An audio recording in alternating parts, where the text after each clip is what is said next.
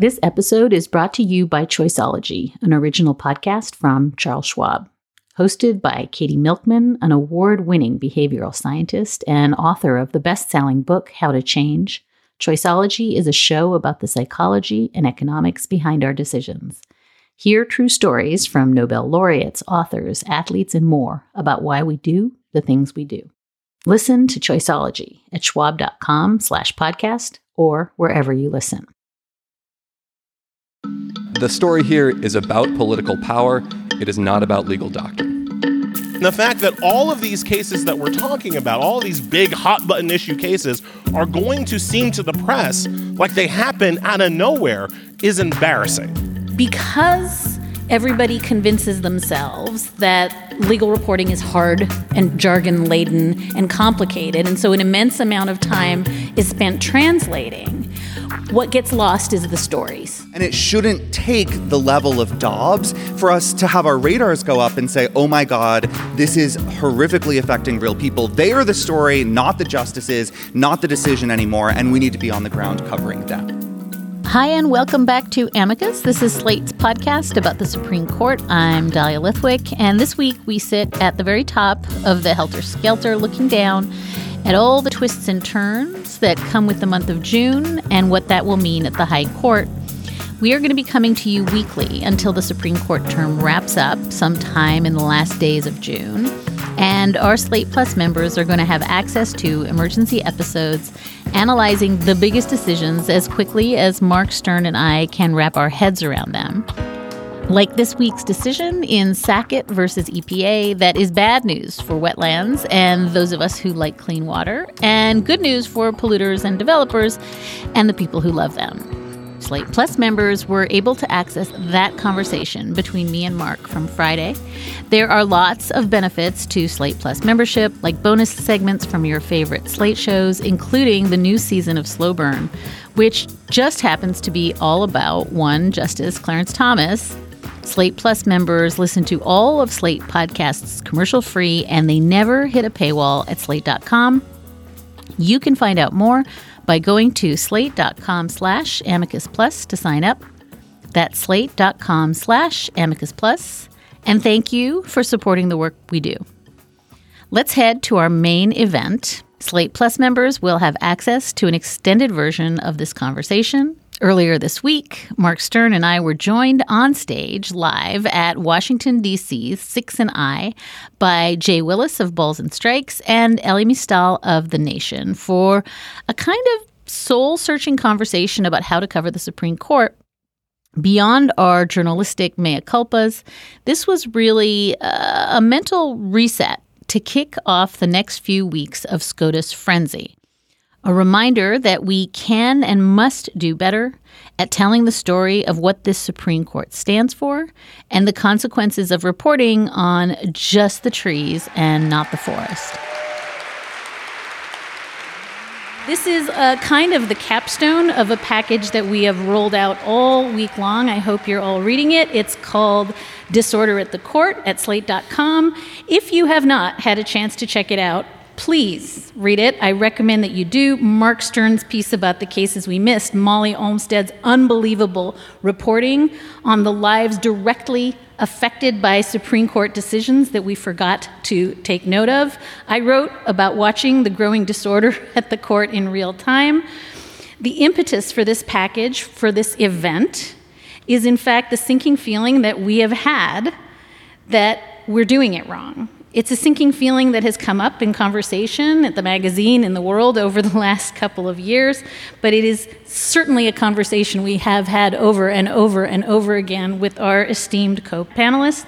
And I have to confess, it's more than just a sinking feeling. It is a set of facts that we need to adjust to so that we can better serve our listeners and our readers and the country so that we can do our job of speaking truth to power. And so the justices can do their job of figuring out how to listen. With me here on stage is the great Mark Joseph Stern, Slate senior writer about the courts and the law.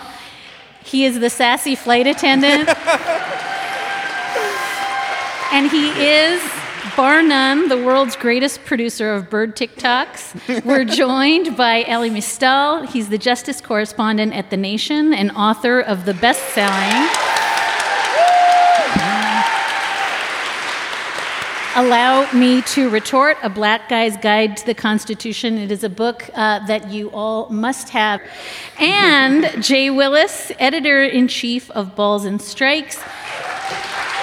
And in many, many ways, I just want to credit Jay with being one of the people who really came up to me figuratively and was like, do it different, and forced me, who's been doing this the same for a long time, to rethink some of what I do. So welcome, all of you. It is such a joy. We want to thank Six and I and our amazing team at Slate. And let's just jump in. I wonder if you, Elie, want to start just helping diagnose how we got into this crazy Patty Hearst coverage of the court where they say no and we say, thank you, can I have some more? Yeah. Yeah, so one of the big reasons for why we're here is that we have been given terrible press coverage of the third branch of government. I have a Kermit the Frog in Muppets Take Manhattan view of things, right? We need more bears and dogs and cats and chickens of things to be in the show. And in this context, that means to be covering the Supreme Court. You cannot be in Congress and have a low-level subcommittee hearing that doesn't break with 50 reporters sitting outside of your door, asking you what just happened, why you said what you said, what's going to happen next. That's for something low level. If you look at the debt ceiling kind of coverage that we have right now, these people can't go to the airport without just a trail of reporters just following them behind. Samuel Alito took away abortion, and most people wouldn't know it. Most reporters wouldn't know it if he was standing behind them in the Publix.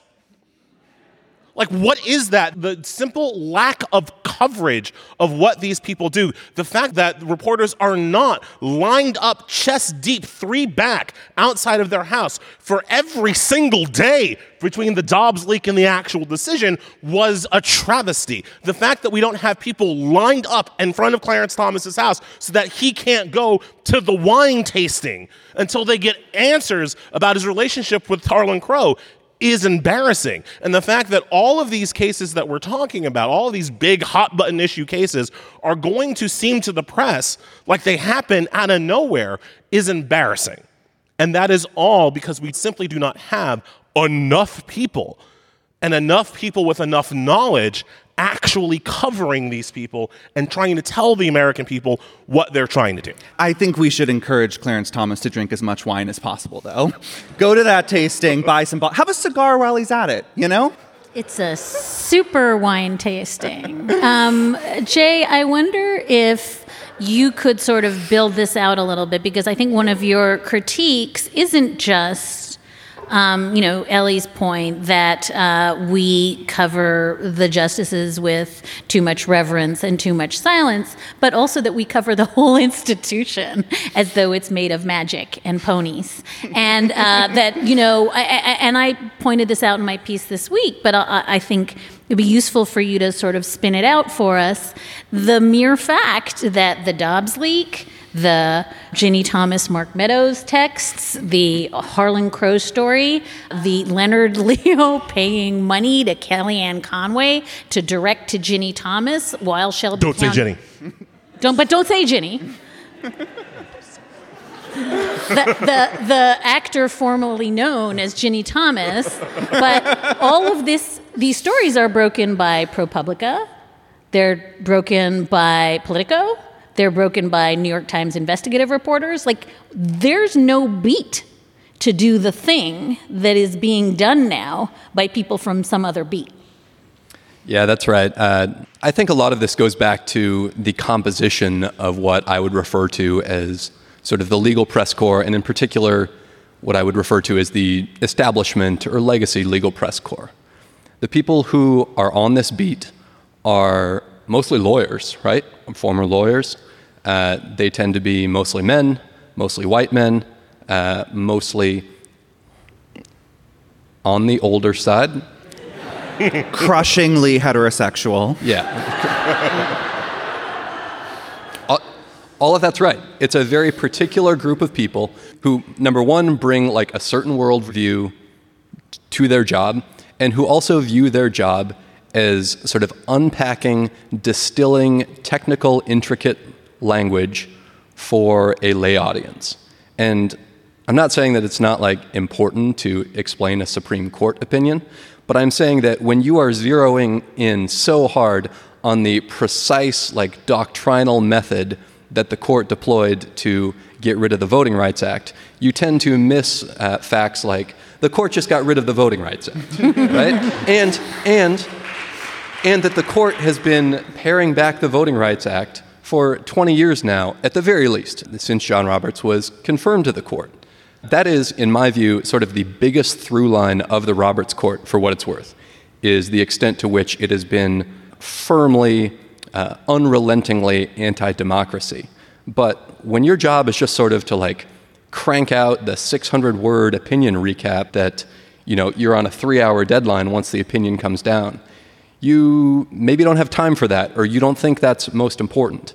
And that's kind of a shift that I would like to see, is more reporters who put these cases in their political, cultural, and social contexts, and fewer people who tell me like what strain of originalism this one is. Yeah. To back up the technical point, I just want to say, like, at most major media organizations, if you switched out the Supreme Court desk with the NASA desk and just did a Freaky Friday with them, people wouldn't notice the difference.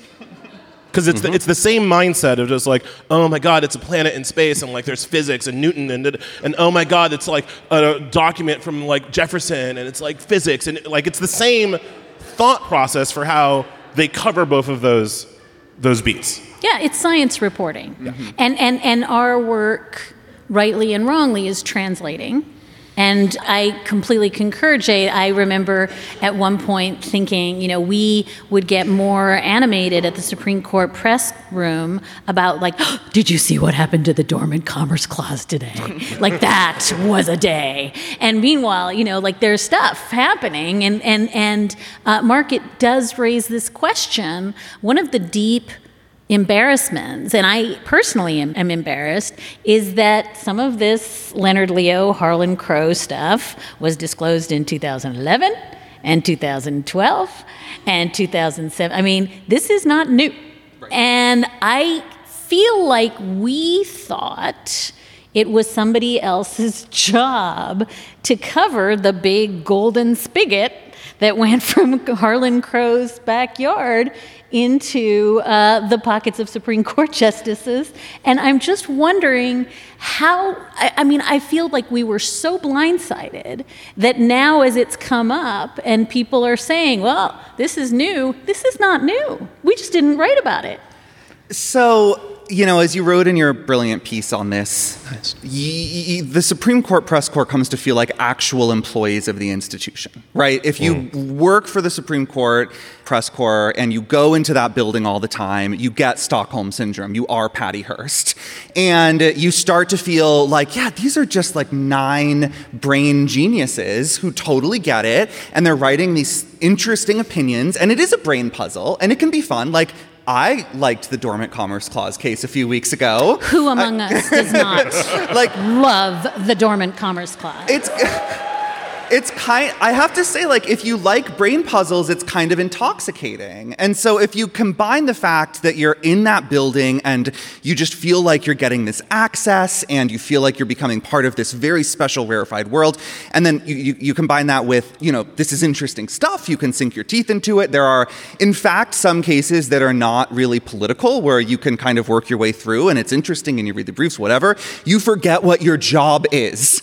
And we've had that problem before. I think we've, talked about it a lot in this package that we published. I don't want to name names on this stage again, but, I think most mainstream Supreme Court reporters have fallen into this trap where we're explaining the decision in a way that helps the maximum number of people understand what happened. We're doing so in a way typically that sort of respects what the justices wrote and takes it at face value. And that is wrong. That is not how people cover the executive executive branch. That is not how people cover the legislative branch. When you cover Congress, you work really hard to get behind the scenes to figure out what's happening, what are the deals being done behind closed doors. When they say this on committee, what are they really talking about? It's more than just like, oh, I want an off-the-record lunch with Brett Kavanaugh, so I'm going to say something really nice about his shitty concurrence. That's just backlash management. It's really, I think, intense and poignant and incisive reporting work. We were not trained to do that. We were not taught to do that by the prior generation of court reporters, as much as I love many of them. And so I think it has been a struggle where, like, I don't know, what is a cicada coming out of its shell? Or maybe a more beautiful insect, a caterpillar turning into a butterfly. We're working our way toward how we cover this like a government institution that deserves extreme skepticism, that we should, cover with an understanding of our own opinion, that we should analyze very critically, and that we should not pull punches when we're doing this, whether we're going on TV, whether we're writing, whether we're doing a podcast like today. We should say that we think that opinion was in bad faith and really cynical, and as interesting as it is to treat it like a brain puzzle, it's actually just a really sloppy partisan document designed to further the goals of the Republican Party. But Mark...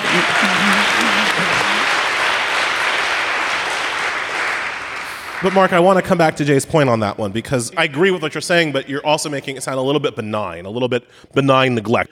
I think it goes back to Jay's point that we also are dealing with the least diverse group of reporters of any of the branches of government. And so what happens when we're talking about some of these cases is that, especially when you look at the Supreme Court bar, their rights are not the rights on the line. That's right. Right? Like the people who are reporting on it, for the most part, you see the difference in coverage when they start taking away women's rights, right? And you see the difference in coverage when you're talking about Dobbs, because people are just like, oh, wait, that could be me. But when it's voting rights, when it's LGBTQ rights, when it's a lot of these other issues, when it's, pig torturing issues, you don't have people who come from that background who have to worry really that anything that happens over on First Street is going to affect them personally. And so I think that it's not just benign. I think there's also, to Jay's point, that ossification of the reporting corps as a whole, I think, plays a huge role into why the coverage is what it is. Time now for a quick break. Without the ones like you, who work tirelessly to keep things running, everything would suddenly stop. Hospitals, factories, schools, and power plants, they all depend on you. No matter the weather, emergency, or time of day, you're the ones who get it done. At Grainger, we're here for you with professional-grade industrial supplies. Count on real-time product availability and fast delivery. Call, clickgrainger.com, or just stop by. Grainger, for the ones who get it done. And now back to Washington, D.C., Amicus, the Full Court Press, with Mark Stern, Elie Mystal, and Jay Willis. I mean, I would say this, and I'm old, so fight me. But I think part of the way we got in this situation is that the press corps has sort of sublimated the Supreme Court's own anxiety about legitimacy. And that we sort of come to this job saying, we all went to law school. The worst possible thing that could happen is to have a Supreme Court that is a joke. And we kind of are born into taking very seriously the anxiety about an institution that is a joke. And so in some ways, I think we overcorrect for it. And as a piece of that, Jay, I want to ask you, Elie makes this great point that because everybody convinces themselves that legal reporting is hard and jargon-laden and complicated, and so an immense amount of time is spent translating, what gets lost is the stories. And the stories, I mean, some of the package that we put together this week that is so compelling is you may have missed this in a conversation about the Fourth Amendment, but here's a person whose life was irreparably damaged. I think we are now caught in this very strange loop where the stories are both everything and nothing. So we fall in love with a story. Here's an interesting story, 303 Creative. Here's a web designer. That must be terrible. And then we tell that story over and over again because that's how we translate. But the court is actually sort of helping manufacture fake stories like Coach Kennedy praying privately on the 50-yard line. So I want you to help me pick through this question of, given that we're doing doctrine and story at the same time, technical jargon and like human interest at the same time, and to Ellie's point, we have to make it relevant and alive because it desperately matters. How do you pick your way through all of this complexity to give people something that is both true and that the scope of it is much broader than the scope we are now delivering? And I know that's a ridiculously complicated question. That's a Breyer question, It's a really. 3-part Breyer question, but you can just take a whack at any piece of that you see fit. Yeah, I will. You guys have said a lot of smart things the last couple minutes. I've still been stuck on Ellie's sort of NASA analogy because I've just been thinking about 9 Supreme Court justices as 9 planets. And which Pluto? one I want to be Uranus. Thanks. We'll come back to that. Talk to me after the show if you want my full taxonomy. I mean, I do think, right, that like if you're a legal journalist, a legal reporter, and the easiest way to explain what the Supreme Court is doing is like, what does the Republican Party want, right? Like, suddenly your job's not so special anymore. But I also think that there's a real opportunity for sort of this different brand of coverage that we've been talking about, because people, like normal people who are not Supreme Court reporters, are seeing the reactionary opinions the court is handing down. They are seeing just how much the justices love, like, billionaire graft, right? And they're upset about this. They are concerned about this. They understand that this is not the way things should be, for lack of a better term. And we see that, right, in the court's plummeting approval ratings, its trust ratings, not just after the leak, not just after Dobbs, but they remain at historic lows. And I think there's a real opportunity for reporters to cover the institution in sort of the more adversarial manner that has previously been reserved for president, for the White House, right, the executive branch, and for Congress. At some point, my question is like, who are you still doing this stenography for? Like, nobody wants this except you in your imaginations. With respect to, like, yeah, some of the stories that come before the court, I would like to see more reporting on, for example, right, like, Mark, I'm sure you've got something reserved for friend of the show, Lori, the web designer. Yeah. But like, sort of going beyond these, like, you know, soft lit YouTube video clips of these poor plaintiffs who just want their rights to discriminate against LGBTQ people protected. I'd like to hear more. Jesus wants me to do it. What am I supposed to do? Yeah. Jesus and the long dead framers, them together. That's right. I'd like to hear more about sort of the real engine behind some of these cases. I know we're going to get a little bit into them later, but I think in particular about, again, friend of the show, I assume, Ed Blum, who is behind many. Slate Plus member, I think. He has been behind literally years of challenges to affirmative action policy. And my best guess is that he's going to get his way this year. But the previous sort of iterations of his attacks on these, he did not give up, right? He sort of rejiggered his arguments. He found new plaintiffs that he thought would be more sympathetic. And he came back until he got a court where he could count to 5 votes. Like, Ed Blum is like a former stockbroker from Texas. Like, who is this guy who is so passionate about making colleges and universities less diverse? I want to see the reporting on that, not like on exactly how the court disposed of his latest harebrained challenge. And just to back up on that, like, if you think about all the coverage that there was of Grover Norquist, right? Think about how well known that person is as a person who drives Republican deep state policy, right? The Republican we all kind of know his impact. How much reporting was there, if you're of a certain age, was there on Ralph Reed, you know, and his Christian conservative movement to take over the Republican Party. Ed Blum is that guy from Affirmative Action, and like 8 people know who he is, right? Like the Leonard Leo is, Leonard Leo's the goddamn emperor, right?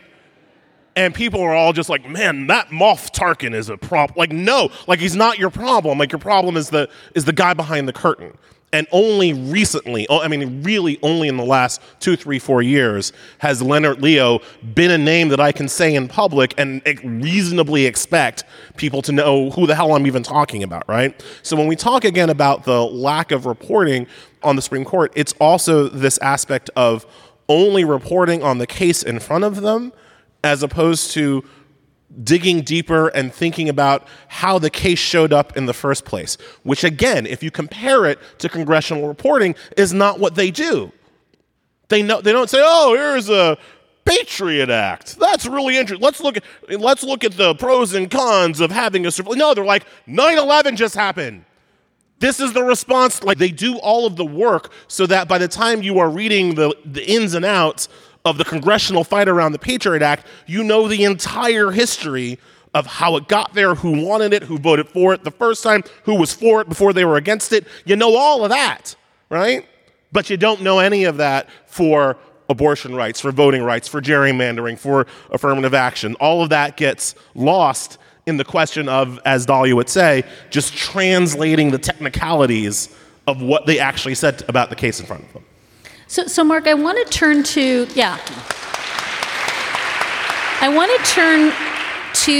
there has been, in my view, one huge counterexample to all of this, which is abortion. Right. Which is, in the almost year since Dobbs, we have had at least weekly, sometimes daily, reporting on actual people who are actually in catastrophic trouble, actual lawsuits like the Mifepristone suit, which we didn't wait and say, oh, a baby bird, it's at the Supreme Court. We covered it from the second it was hatched in Amarillo, Texas, which never happens. Never happens. Yep. We covered the spots of it. Mainstream news covered the spots of where that court case came from, who was behind it. So it seems to me that you can talk for a minute about whether that is the dawn of a new era where we start to cover cases, not the day that the court grants cert, but we start to cover some of these themes we're talking about. Actual vulnerable people are being harmed, which we see every day. This case was, hatched in an underground lab to be a test case for something that is going to the Supreme Court. And can we learn something from the post-Dobbs reporting to kind of operationalize to solve some of the problems we've laid out today? Right. Well, I think the issue is that Dobbs is one of the worst things that the Supreme Court has ever done.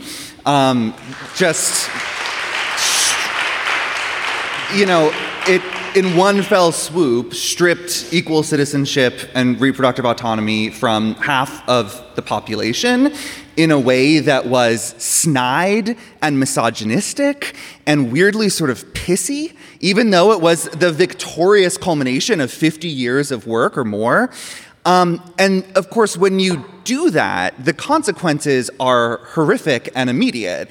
And they also affect people who you know, you and you and you. Like, Dobbs is coming for someone in your family or your friend or someone who lives in Texas or Mississippi or Louisiana who has some emergency at 18 weeks of pregnancy, but there's still a heartbeat, and their doctor says, sorry, you have to develop sepsis and start hemorrhaging before I can legally terminate your pregnancy. That tends to get the press's attention, especially when it's a rich white woman.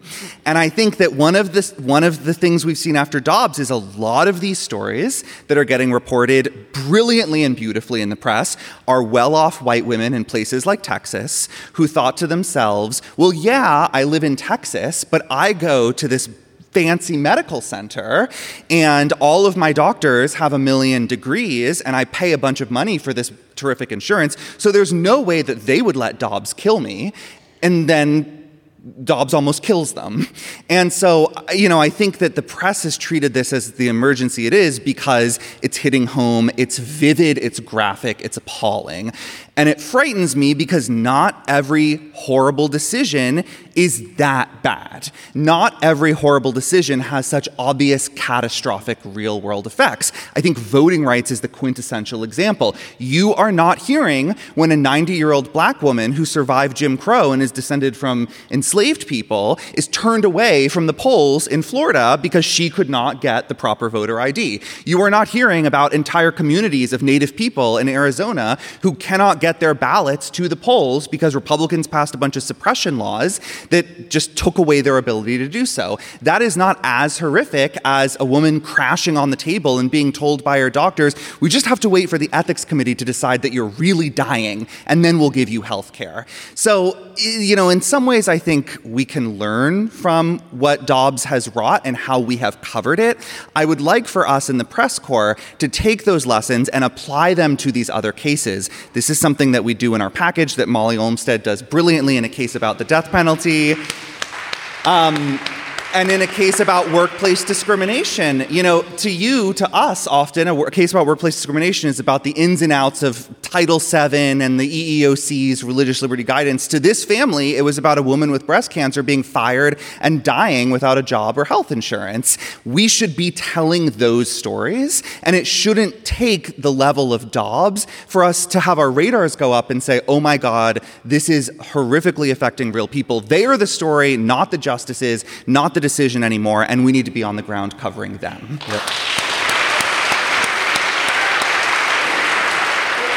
Ellie, I wanted to actually ask you the flip of that, which is, in the just galactically horrible cases that came down last spring, I would put, EPA, I would put Bruin, I would put Coach Kennedy. I mean, there were a lot of them, and it's felt as though Dobbs got all our attention. And I'm wondering, did we see in the past year 100 pieces of good, longitudinal, thoughtful storytelling about the EPA or about how schools are going to figure out whether students can be coerced into praying on the football field, or about gun laws that are being struck down around the country because, they didn't have women's shelters at the time? And so I wonder if what Mark is saying, which is like, holy cow, Dobbs is the outlier, is borne out in terms of the other cases that happened at the end of last term that were in many ways just as bad. 100%. And it's going to happen again this year. And I think that this goes to the problem of translation, right?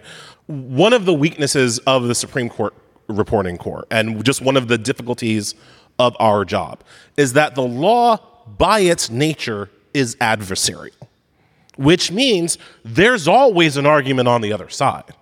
In fact, to be in law school, to be trained as a lawyer, means that you can probably argue the other side, right? I can argue against myself pretty easily, actually, right? And not because my arguments are weak, but because I know how to do it. Like I know where the bodies are buried, right? That's how my brain has been trained to think. So now you take a regular kind of person with basic legal training reading a Supreme Court decision, and what you're going to see is this both sidism, right? Some people, Justice X says one thing, but Justice Y says the other thing, and who can know the difference? Because if I made an opinion, that would be inserting my own personal politics. Just because you can make an argument on both sides doesn't mean both arguments are equally good. And I think that we see this with the coverage of gun violence and the coverage of the Supreme Court's Moloch-like obsession with the Second Amendment. Yes, you can make an originalist argument for the Second Amendment. It doesn't mean it's a good argument. And it doesn't mean that simply parroting the Republican Second Amendment argument absolves you of your responsibility as the reporter to tell the people what's really going on, right? So you can say, Clarence Thomas believes that we cannot have gun laws unless they're exactly the same kind of gun laws that they would have had in 1877.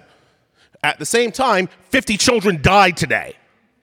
So maybe we shouldn't be so overly concerned with Clarence Thomas's 1787 view of gun rights. Like, you can have that in the same article. in my personal work, I do not find it hard to explain the conservative argument and then explain why it's the worst of the two arguments available. Usually. Sometimes takings, I get a little bit Republican-y, but... Again, that's for after the show. Yeah. We are going to take a quick break. And now let's return to Amicus, the full court press edition with Mark Stern, Ali Mistal, and Jay Willis. We are well aware that we are acting as though we're not just barreling into the end of a term here, and that some of you were probably accidentally stumbled in here thinking we were going to do one of those end-of-term reviews, of which there are 2,000, I assure you, happening around the city. But we did think maybe one way to deal with the fact that we actually do have massively consequential cases barreling down upon us might be to sort of model how we would think about covering the cases that are about to come down in a way that reflects some of the ethos that we are trying to inject into the discourse. And so instead of just hearing affirmative action is going to come down, one side, the other side, who knows? Odds are, we would like to try to think about that in a way that is a little bit broader and more complicated. And Jay, I wonder if we could start with you. If you could talk a little bit about, there are some pretty darn important voting rights cases that, could end Section 2 of the Voting Rights Act. Can you think about how we could better report out in the coming weeks the consequences of some of these cases? Yeah, let's see how quick we can do a quick and dirty version of Merrill. I'll sort of leave Moore v. Harper aside for now. Number one, because there's a decent chance it gets kicked out, mooted. And number two, because there's only so long that I can talk about how democracy is fake before you get up and leave and walk directly into traffic.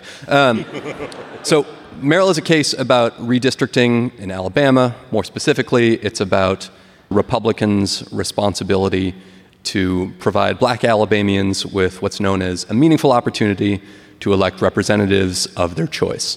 This concept flows from the Voting Rights Act, which acknowledges that in many states in this country, voting is racially polarized. When I say many states, you know which ones. All of them.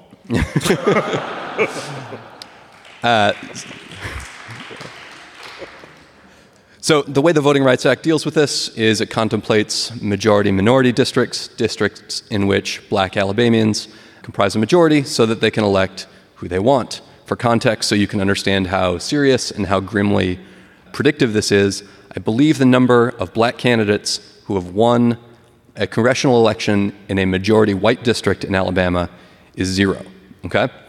So Merrill is about how many of these majority-minority districts there need to be. Is the answer 2 or is the answer 1? I'm going to cut it off there because, I don't think you need to go much further into sort of the technical intricacies of this particular case. What I want reporting to focus on is something we discussed a little bit earlier, which is Milligan's place in just this unrelenting series of cases that the Supreme Court has handed down, especially over the past 10 years, since Shelby County v. Holder in 2013, that are paring back the Voting Rights Act to basically nothing.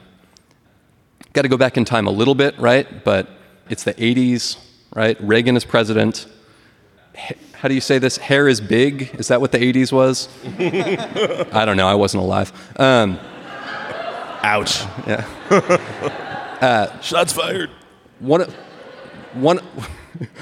the sort of the hottest young lawyers in D.C. is this guy, John Roberts, who famously writes these memos as a member of Reagan's Department of Justice about how violations of the Voting Rights Act, and I'm quoting here, should not be too easy to prove. This is not a policy view that John Roberts has relaxed on over the rest of his career. He is unrelentingly on the side of eroding away the Voting Rights Act. Now, in a typical voting rights decision, you might see Shelby County mentioned, right? oh, this has been sort of a trend lately.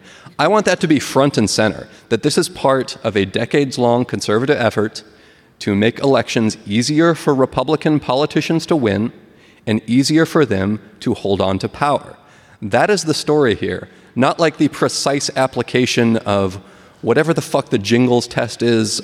I've never bothered figuring it out.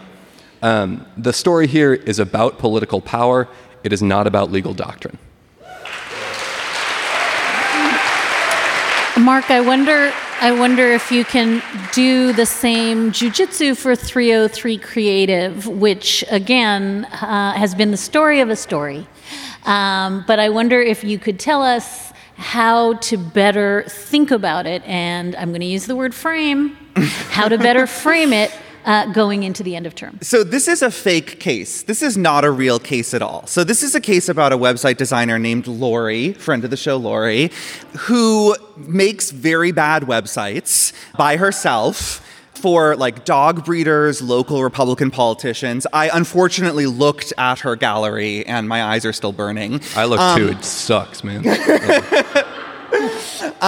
And she claims that she really wants to make wedding websites, but doesn't want to make wedding websites for same-sex couples because that would violate her religious beliefs. And so she, represented by Alliance Defending Freedom, which was the group behind this medication abortion suit out of Texas that we've been alluding to, she filed a First Amendment lawsuit in federal court in Colorado arguing that this boring, vanilla Colorado civil rights law that's just like any other civil rights law violates her free speech rights by forcing her to create a custom wedding website for same-sex couples in violation of what she thinks Jesus whispers in her ear every night.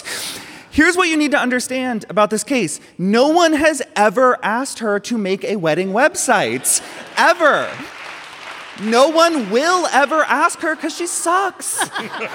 Certainly not gay people. Like, come on. Like real clip art ass websites. I can't stress this enough. So why, you might ask, does this case exist? Well, here's why. Because there have been a bunch of cases like this before. The cake case, right, where he wouldn't sell the cake. The flowers case, where she wouldn't sell the flowers. The photographer, she wouldn't take the pictures. Well, in those cases, you had victims. And who were the victims? The people who faced discrimination. And the coverage of those cases and the way they were presented to the court, there were two sides. There was the sweet, sincere Christian who just wants to do what Jesus tells her, and then the couple who wanted some respect in shopping for wedding services and was told, sorry, too bad, because of your identity, I'm not selling you anything. And that was a real problem in some of these cases. Like Masterpiece Cake Shop, you may remember, that couple was on the steps of the Supreme Court. They got their own profiles. They were very clearly like the victims in the case, and Jack Phillips' team, that was the baker, he also sucks, by the way, he had to work really hard, represented by who? Alliance Defending Freedom, to make himself seem like the victim. So what's the genius of this Colorado case? Well, she has never been asked to make a website, so there is no real victim. So she gets to play the victim. She is the aggrieved party. She is the person who goes into court and cries crocodile tears and testifies that her feelings will be so hurt if a gay couple asks her to sell them a website and she has to do it. And that has worked in the media. I don't know how else to say it. That worked. Go online, Google Lori's shitty website, and you will see like dozens of pieces in the New York Times, in the Washington Post, and CNN. They sent their photographers out there to take pictures in her shitty little studio with like live, laugh, love quotes on the wall. And they had the softest lighting, and she had the big Winnie the Pooh eyes. And it was like this poor woman is having her rights trampled upon. And it fucking sucks that it worked, because it's 2023 and we should be doing better about this. And so that's kind of why, like, when I was talking about Dobbs, I had this case in the back of my mind. It's like, well, it turns out it's pretty easy to trick the Supreme Court press corps if you just manufacture the case and you have total control over the players. And so, yeah, when that decision comes down, and I'm sure it will come down on the side of Lori/Karen, like, do not fall for the narrative, please, because it's untrue, it's a fake case, and this is simply a vehicle to manufacture an excuse for this Supreme Court to open the floodgates of legalized discrimination against gay people.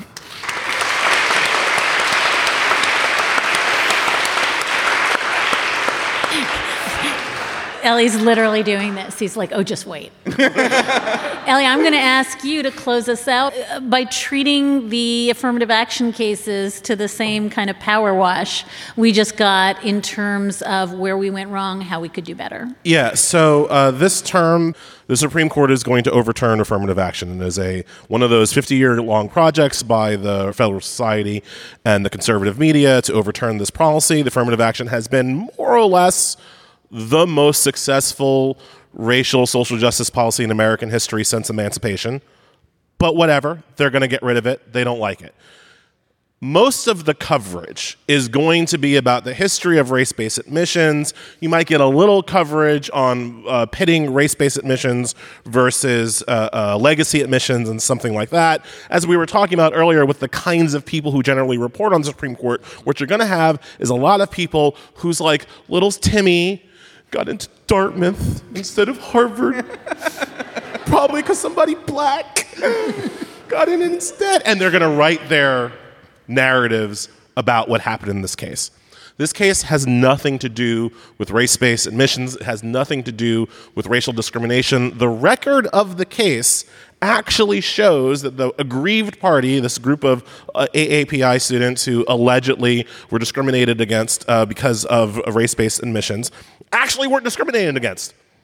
Like, just on the straight facts of the case. The suit against North Carolina, they literally found there was no discrimination at North Carolina against AAPI students. AAPI students are more likely to get into the University of North Carolina than black students. At Harvard, where I went, they actually did find a thing that maybe could have possibly discriminated against AAPI students.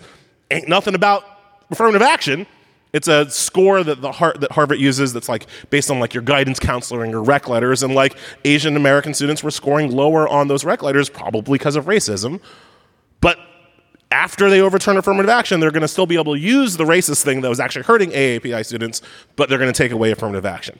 Again, from a coverage perspective, all of this will be out there, and I will write something at some point about some of the legal ins and outs of it. But my first story about this is going to have nothing to do with any of that, because the affirmative action case comes down to two men at Bloom, who we already mentioned, who made it his personal mission in life to overturn affirmative action. And he's got this case. He's behind the two Amy Fisher cases that were the most recent challenges to affirmative action. For whatever reason, he really doesn't like it, and he's going to win. And Clarence Thomas. And what you're going to find is a lot of predominantly white reporters really shying away from this aspect of how does the second black Supreme Court justice in history become the one to overturn affirmative action? Because it's either going to be his majority opinion, or Roberts will take it from him, and it'll be Roberts' majority opinion, and then Clarence will write a concurring opinion. He's the guy who's also made it his life's mission to do this, and when I write about it, I'm going to tell you why.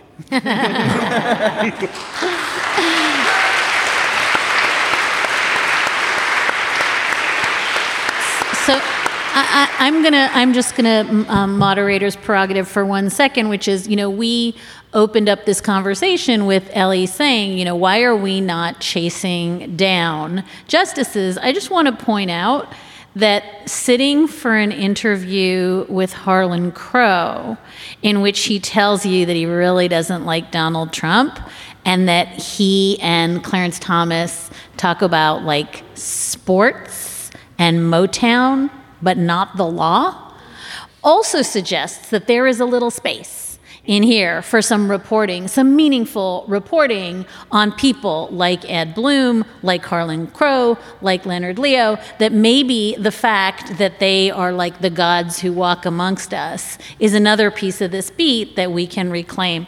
I just want to say this has been like fun and funny, but also I think for all four of us, deathly serious and kind of straight into the veins stuff we want to think about. And we invited, when we ran this package, we invited people to let us know how we're doing, and we really mean it. We feel like we're laying down the track for this as we go, so we want to thank all of you for being part of that. I want to thank, from the bottom of my heart, the best guests in the world, Mark Joseph Stern, Ali Mistal, and Jay Willis, and they're great, and I'm not reading their bios again. Please stay with us on the show through June for Opinion Palooza. Amicus is going to be coming every week, and there will be extra updates with me and Mark as we try to figure out what's going on for our devoted Slate Plus listeners.